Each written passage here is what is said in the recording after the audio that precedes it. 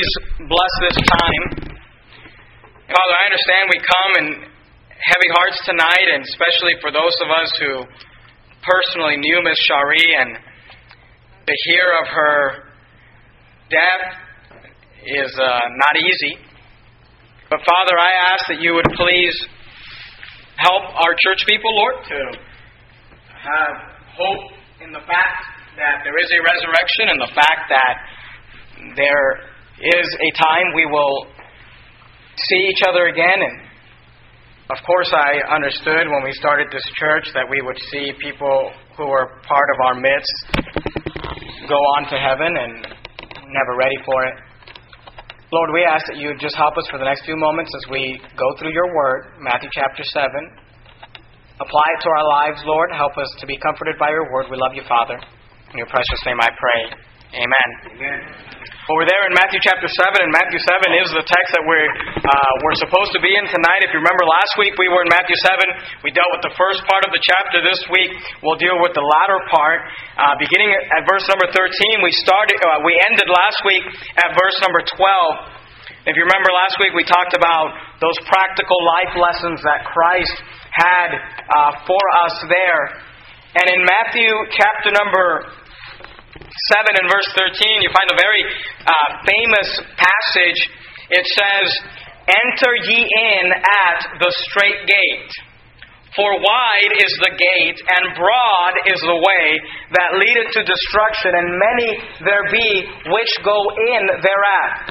Because strait is the gate, and narrow is the way which leadeth unto life, and few there be that find it." And as we go through the rest of this passage in Matthew chapter 7, you're going to find that there is several pairs of things that Jesus is describing. And he keeps bringing up two different examples. And the first example you see here is that there are two ways. He says there are two ways, and honestly, there are two choices for where someone will spend eternity. Here he says, "Enter ye in at the strait gate." Now I want you to notice that word "strait." Do you see that it's spelled S-T-R-A-I-T?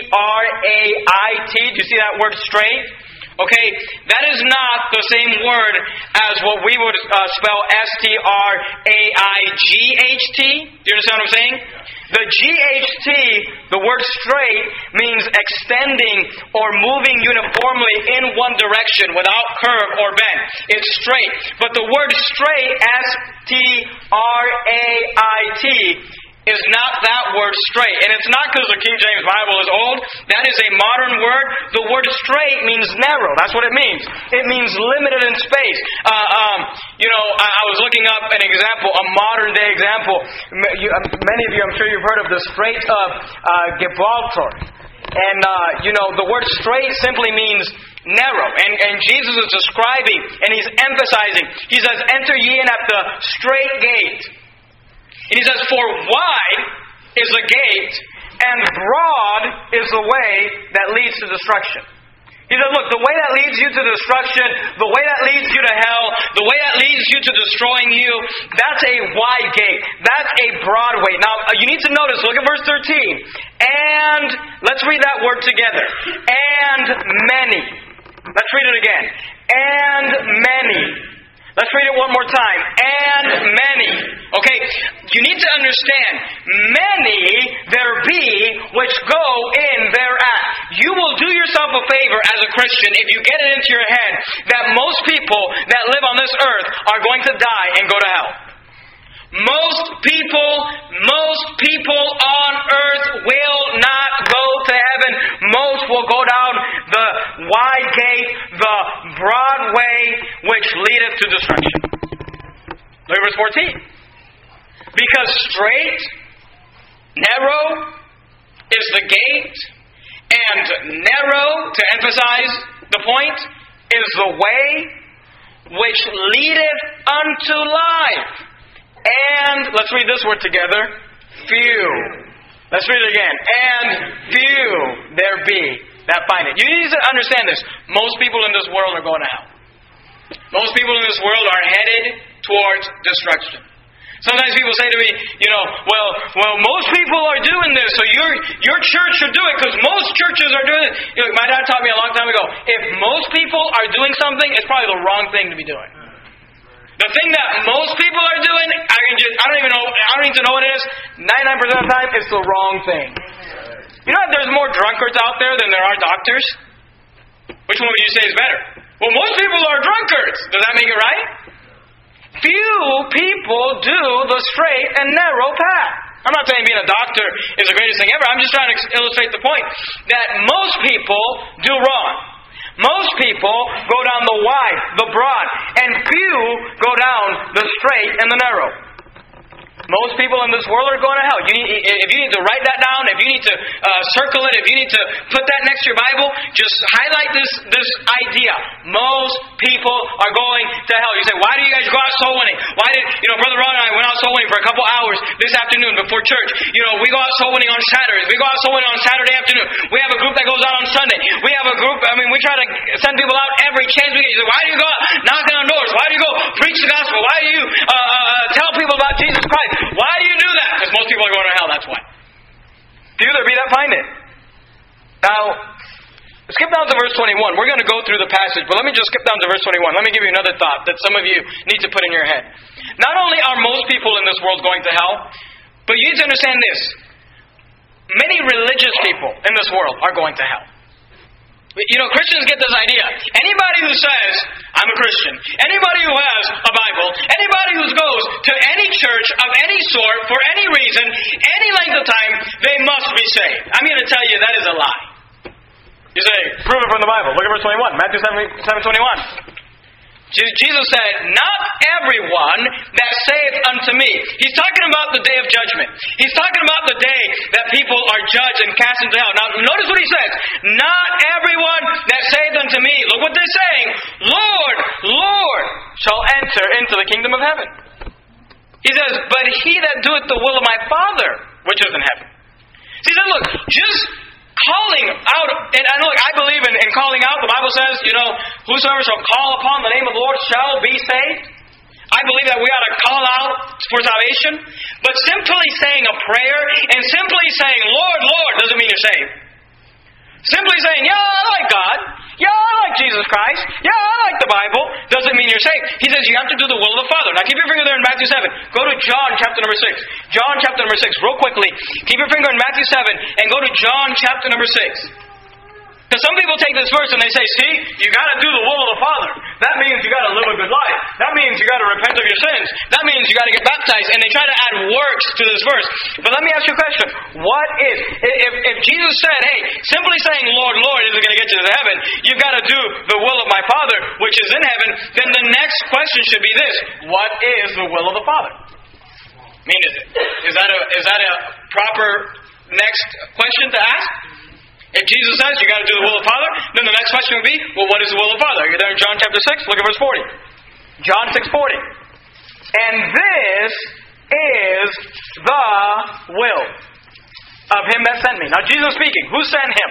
The Father. There's multiple verses that said that he is sent by the Father. So we're going to find out the will of the Father here.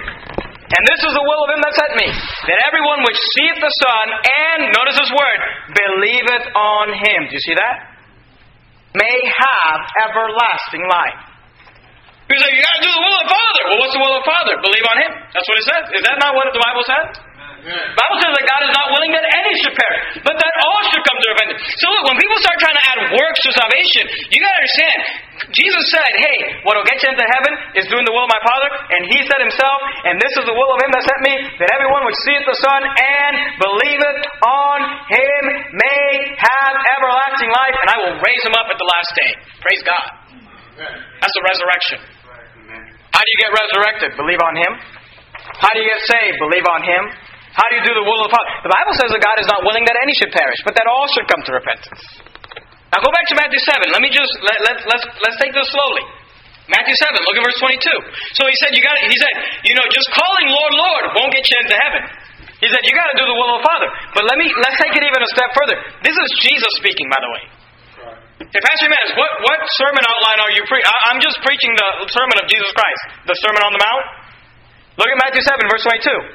Look what he says. Matthew 7:22. Many. Do you see that word? That means a lot.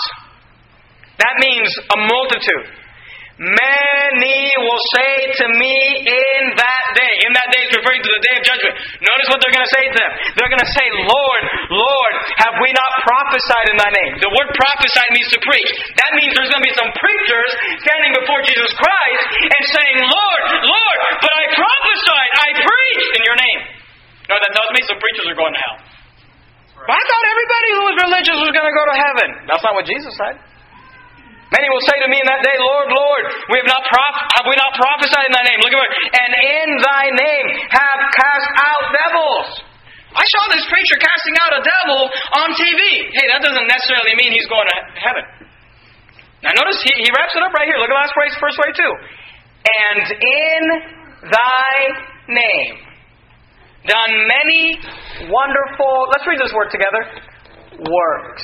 Let's read that. Let's just read that phrase. In thy name done many wonderful works. You got to understand this. Works don't get you to heaven. You go out soul winning with me. You knock on doors. Brother Ron and I just knocked on a door just a few hours ago.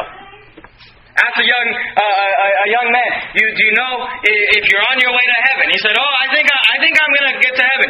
What are you trusting in to get you to heaven? Well, I live a pretty good life. I mean, I try not to harm anybody. I try to just do good things and do what God tells me to do. I try to live a good life. And look, I'm here to tell you, that young man probably compared to in human standards is a very good individual. But good people do not go to heaven. Forgiven people do. And simply living a good life won't get you to heaven. And Jesus said, look, in that day many will say, Lord, Lord, have we not prophesied in thy name? And in thy name cast out devils, and in thy name done many wonderful works. And look at what he says, verse 23. And then will I profess unto them, I never knew you. Now notice what he didn't say. He didn't say, I used to know you. He said, I never knew you. Depart from me, ye that work iniquity. Now keep your finger there in Matthew 7. We're studying Matthew 7 on Wednesday nights. Go to Galatians. Let me give you a few cross references. Galatians chapter number 4. Notice that Jesus said, depart from me. People are going to say, well, I went to church. Well, I taught Sunday school. Well, I read the Bible. Well, I preached. Well, I gave. Well, I volunteered. But I did many wonderful works. Lord, Lord, I did many wonderful works. And he's going to say, here's the problem. I never knew you. He said, depart from me, ye that work iniquity. Now notice, Galatians 4:9 kind of brings us together. Galatians 4:9, are you there? Galatians chapter 4, verse 9. Galatians 4:9. I want you to see this verse. I'll wait a moment for you to get there. Galatians chapter 4, verse 9. But now, this is Paul speaking. After that ye have known God. Now notice, I like how Paul does this. Under the inspiration of the Holy Ghost, of course. He says, after that ye have known God. So he says, look, you've known God. He's talking to Christians. He says, you've known God. And then he corrects himself. He says, but now, comma, do you see that? After that ye have known God, comma. And then Paul corrects himself. He says, or rather are known of God. Do you see that? What did Jesus say to the people before he told them to depart? I never knew you. See, you got to understand this. It doesn't matter if you know God. What matters is, does God know you? How do you get to heaven? Well, I know about Jesus Christ. Well, it doesn't really matter what you know. Does He know you? Does God know you?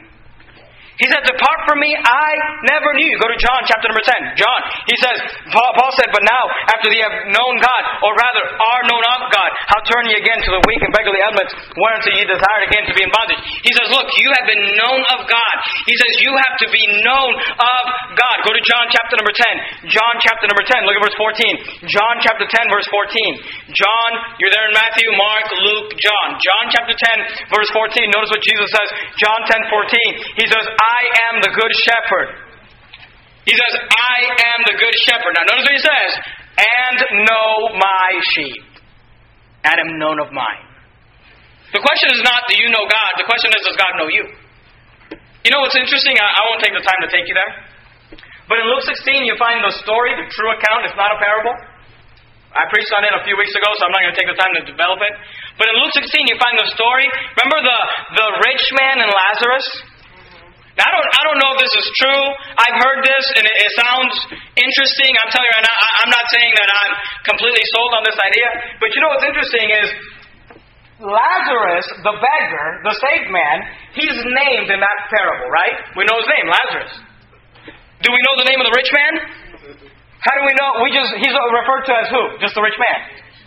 Because, it's interesting to think, maybe he's in hell, and maybe, when Luke was writing those scriptures, and the Holy Spirit came upon him, and he began to write, and he began to speak as the Holy Ghost came upon him. Maybe, I can imagine Luke's writing, and he writes the name of Lazarus, and then he wonders, well, what's the name of this rich man? And God is thinking, I don't know, I never knew him. What's his name? I don't know. I don't know who that guy is. I never knew him. See, you gotta understand. You say, well, so-and-so, they know about God. Okay, but does God know about them? Well, so-and-so, they've been, I've exposed them to religion. But has God been exposed to them? It's not, do you know God? It's because does God know you? He says, I never knew you. He says, I know my sheep. He says, you are known of God. There are two ways. There are two choices. There are two places you can end up. Heaven, hell, life, destruction. What choice will you make? Now go to Matthew chapter 7, look at verse 15. He says there are two ways. In verse 15, he gets on a different subject. Jesus says not only are there two ways, he says there are two trees. Now notice verse 15. He says, beware of false prophets. Now, what is a prophet? A prophet is a preacher. A prophet is a spiritual leader. It's someone you would look at in a spiritual leadership capacity. This could be, like a pastor, like someone that you look at and say, they are supposed to be leading the church. At Verity Baptist Church, I'm the pastor of the church. I'm supposed to be the spiritual leader of the church. That's what pastors are supposed to do. But notice what Jesus said. He says, beware of false prophets. Now notice, how does a false prophet show up and say, now listen everyone, I am a false prophet. And I am here to corrupt you and to teach you false doctrine. Is that what they do? Notice what Jesus said. Beware of false prophets. How do they come? Which come to you in sheep's clothing.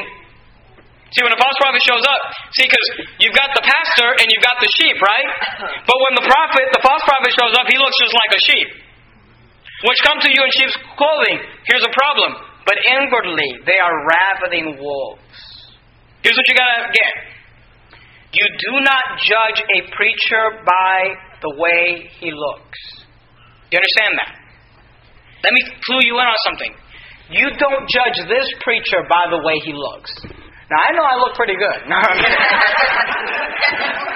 When I'm talking about looks, I'm talking about the exterior. Sometimes people say to me, Pastor so-and-so, he's being used of God. Oh, really? Why do you say that? Well, have you seen his building? Have you seen the car he drives? He was preaching on Sunday, he had a Rolex on, and he had this nice suit. Who told you that's how you judge godliness? You don't judge a preacher, a prophet, by the exterior. So how do you judge it? Look at verse 16.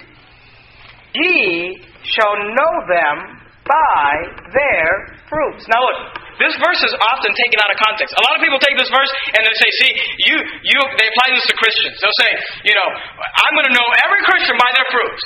But is that the context of Matthew 7:16? Who shall you know by their fruit? A false prophet. Do you understand that? It's not there to judge other Christians. It's there to judge preachers. It's there to judge ministries. Now let me just back up and say this, because we dealt with this in Matthew last week in chapter 7, verse 1. Remember verse 1 of chapter 7? Judge not that ye be not judged.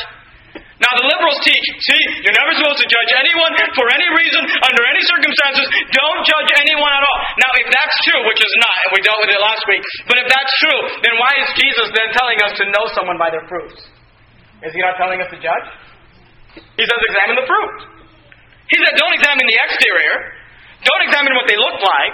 Don't examine how successful they look. Examine what they produce. Do you understand that? That's what fruit is. It's what you produce. He says, ye shall know them, Matthew 7:16, ye shall know them by their fruits. He says, do men gather grapes of thorns or figs of thistles? Do you go to a thorn bush and get grapes from a thorn bush? No, you go to a grapevine and get grapes, right? Do you go to a fig tree and get thistles? No, you go to whatever thistles grow off of, because I have no clue. You go to the store and get those, Newton thistle things or whatever. I don't know. What does a thistle grow on? A plant, I guess? But here's what I do know. Do you go to an apple tree and get an orange? Do you go to an orange tree? Do oranges grow on trees? Yeah, I think they do. Do you go to an orange tree and get bananas? Here's what he's saying. Now notice what he says. Look at verse 17. Even so. The words even so mean in the same way. He says in the same way that you go to an apple tree and you get apples, and you go to an orange tree and you get oranges, and you go to a fig tree and get figs. He says, Matthew 7:17, even so, in the same way, every good tree bringeth forth good fruit, but a corrupt tree bringeth forth evil fruit.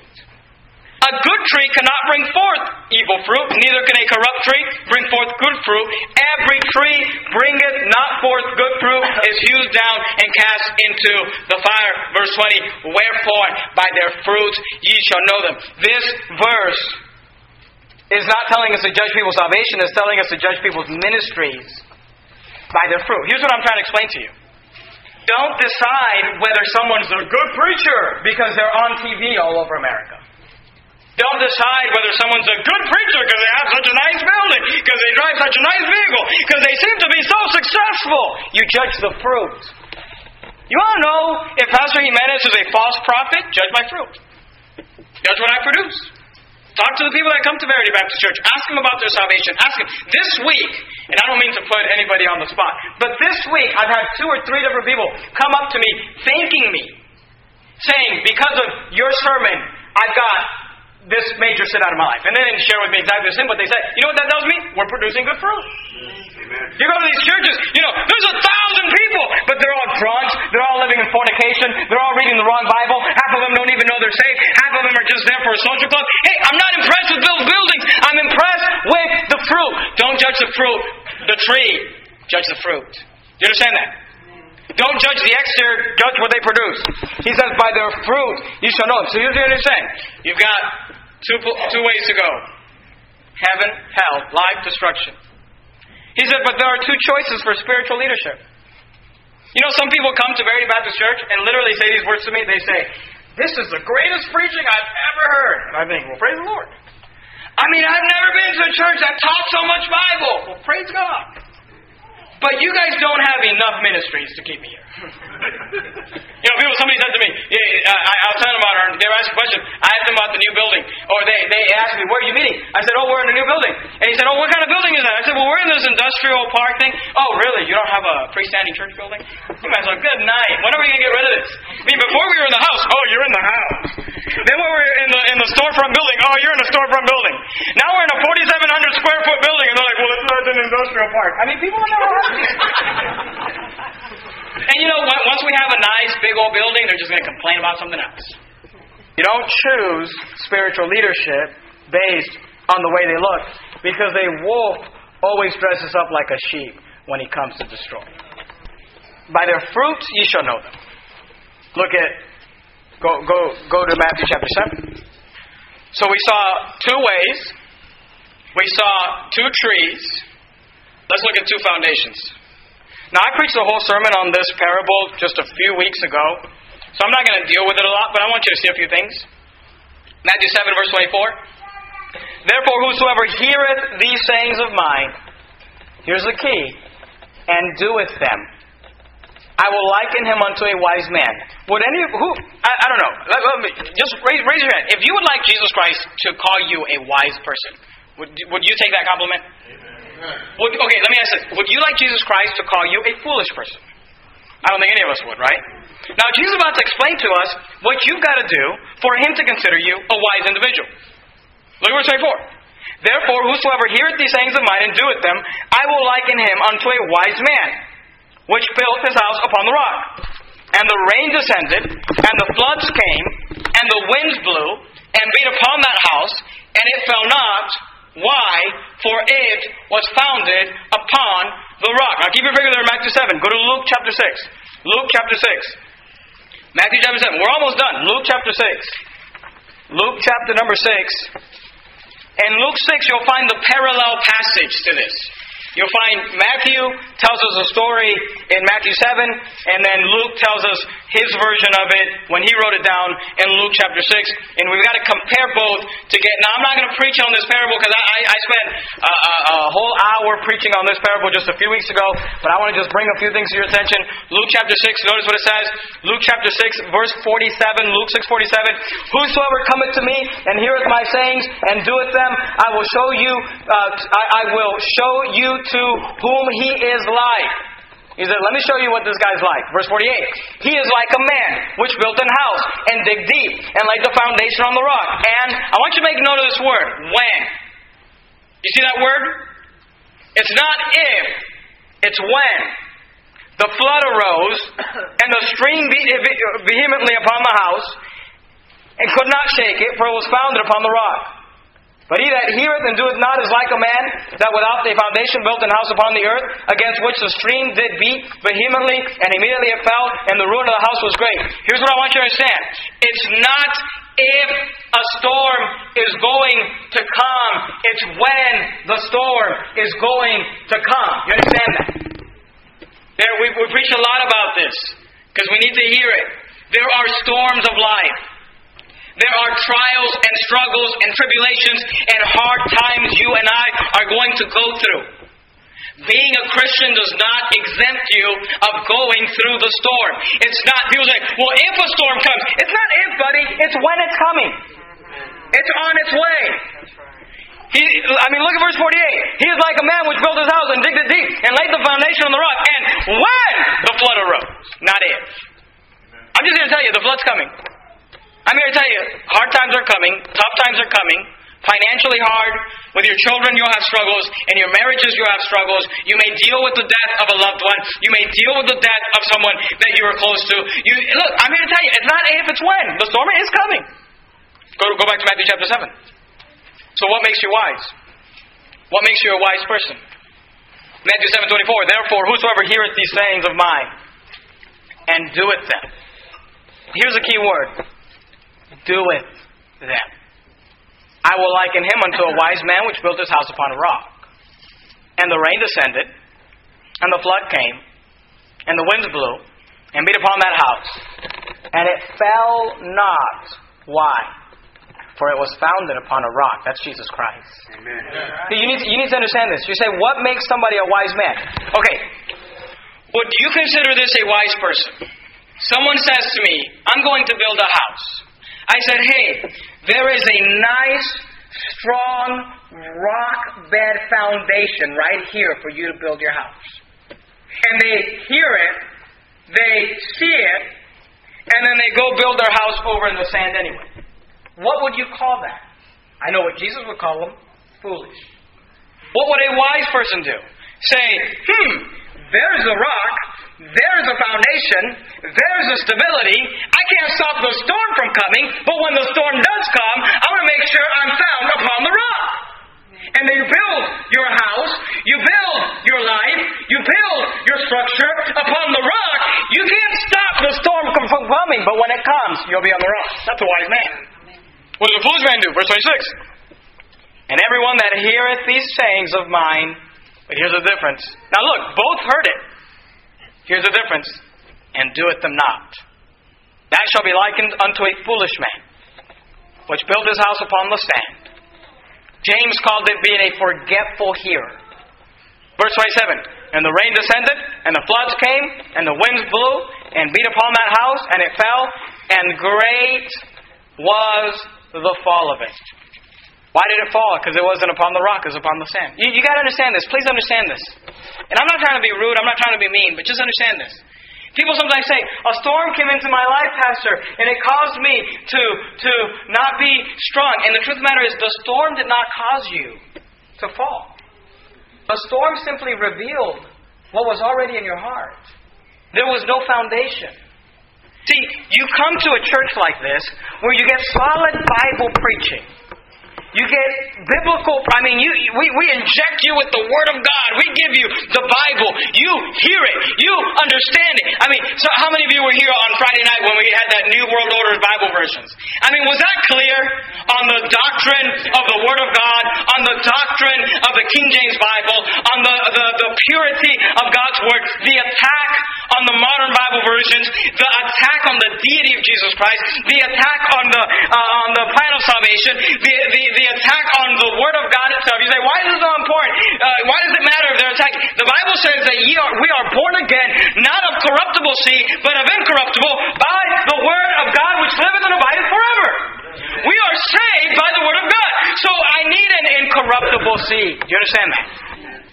And yet, people will walk out of this church and go to some church that preaches out of the NIV, preaches out of the New King James, preaches out of the American Standard, says, it's no big deal.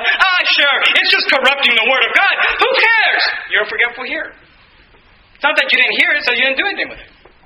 People will walk out of this church and go to some church that there's no soul winning, go to some church where there's no Bible preaching, go to some church where it's a rock concert for an hour and 15 minutes, and the pastor gets up for 5 or 10 minutes, maybe 15 minutes if you're lucky, turns to one verse and attempts to give you 13 stories about something he did that was great, and then goes on his merry way. And you call that church. And what happened? It's not that they didn't hear it, but they heard it, didn't apply it. What does Jesus call that? Foolishness. What makes you wise? You hear it, and then you say, hey, you know what? I think I'm going to build my house there. I think I'm going to build my life there. I think I'm going to build my children there. Go to Matthew 7, look at verse 28. We're done. We're done right here. I'm in the conclusion. Look at it. And it came to pass, when Jesus had ended these sayings, the people were astonished. They were amazed at his doctrine. Look at verse 29. For he taught them as one having authority. I don't mean to say this in a proud way, and I hope you don't take it this way. But, I love it when a visitor comes, and I've had a few visitors, and I don't think they're familiar with this passage. I've had a few visitors come to this church and say, man, you really preach with authority. You know what gives you that authority? And to be honest with you, you may or may not know this, I'm constantly second-guessing everything. I'm just I can't. It's really hard for me sometimes. I want to make sure I make the right choice. Ask my wife. I'm constantly just using her as my helpmate, and just sounding things off her. What do you think about this? What do you think about that? Well, what if this happened? It's really. I get up to preach, and it's just the Word of God. You say, what gives you that authority? Because it's the Word of God. Amen. See, I don't have to second guess. Am I giving the right marriage counseling here? Am I telling you the right thing on how to raise your kids? Am I really telling you, look, it's God's Word. As long as I'm doing God's Word, as long as I'm preaching God's Word, hey, I have no problem with the authority. It's God. That's right. Amen. Now, if I stood up with some NIV where it's I don't really know if this is really what it says, and hopefully this is, I can see why they only preach for 5 minutes. Not even sure if what they're saying is the Word of God. He preached with authority. Why? Because for the first time they had the living Word, Jesus Christ. 29. For he taught them as one having authority, and not as the scribes. Let me show you 2 verses. We're done. 2 verses. Luke chapter 6, Matthew 15. We'll look at those and we'll be done. Luke chapter 6, Matthew 15. Luke chapter 6, Matthew 15. Remember the religious guy? Lord, Lord, did we not prophesy in your name? And in thy name cast out devils? And in thy name do many wonderful works? Lord, Lord, Lord. Luke chapter 6, verse 46. Luke chapter 6, verse 46. Luke 6:46. That's what Jesus said. And why call ye me Lord, Lord, and do not the things which I say? You see that? See, Jesus is not impressed with you calling him Lord. He's not impressed with you giving him lip service. He says, why do you call me Lord, Lord, and you don't do the things I tell you to do? Why do you call me Lord, and when my word is preached, you say, well, take it or leave it, no big deal. Go to Matthew 15, verse 8. We're done right here. Matthew 15, verse 8. Matthew 15, 8. Matthew chapter 15, verse 8. Notice what Jesus said. Jesus said this in his day, and it's true today. Matthew 15, verse 8. Matthew 15, verse 8. This people draweth nigh unto me with their mouth, and honoreth me with their lips. Here's a problem. Their heart is far from me. See, look, when people get this attitude, well, I know that's what the Bible says, but, I just grew up And that's what I was taught. And, well, no, I see it clearly. I see that the Bible said, you show someone like 15 verses that say it's not of works, not of works, not of works, not of works. Well, I still think that it may be of works. You're a foolish individual, my friend. I hear what you're saying, but I just think that it may still be. You heard it, but you didn't apply it. Drawing nigh with your lips, you're saying, Lord, Lord. Why don't you start doing the things that He said? You get two choices. Two choices. Broad way, the straight way. Heaven, hell, life, destruction. Hey, but you get two choices of where you have you're spiritually fed. You can go to a church and maybe the building is not that impressive. I like this building. Amen. But the Word of God is preached. Amen. Or you can go to a rock concert where it's impressive and everybody, look at those stage lights and look at those drums and but where's the proof? Where's the Word of God? You can build your life on the sand, or you can build your life on the rock. Bow our heads and have a word of prayer. Heavenly Father, Lord, we love You. Thank You for our church. Lord, I love Wednesday night Bible study because anybody who gets upset with a sermon on Wednesday night, I have the privilege of saying, hey, look, we were in Matthew chapter 7, because a couple weeks ago we were in Matthew chapter 6, and before that we were in Matthew chapter 6, chapter 5, and next week we'll be in Matthew chapter 8. We're just going verse by verse, chapter by chapter, studying God's Word in its context. And I just believe that if we study God's Word, it'll change our lives. Lord, I pray You'd help this group tonight to not be forgetful hearers, to take the Word and then apply it to their lives. It's not enough to know where the foundation is, and not enough to know where the rock is, but then build on it. Father, we love You. I pray, Lord, You'd be with Kenya and Imani and Sharon. I pray, Lord, You'd be with our church people. I know many here did not know Shari, but many did. We were a family, and we laughed, and we fought. We got along, and we disagreed, but we were always family. Lord, I pray You'd be with our family at this time. Give her the grace, give her the peace she needs, they need. We love You, Father.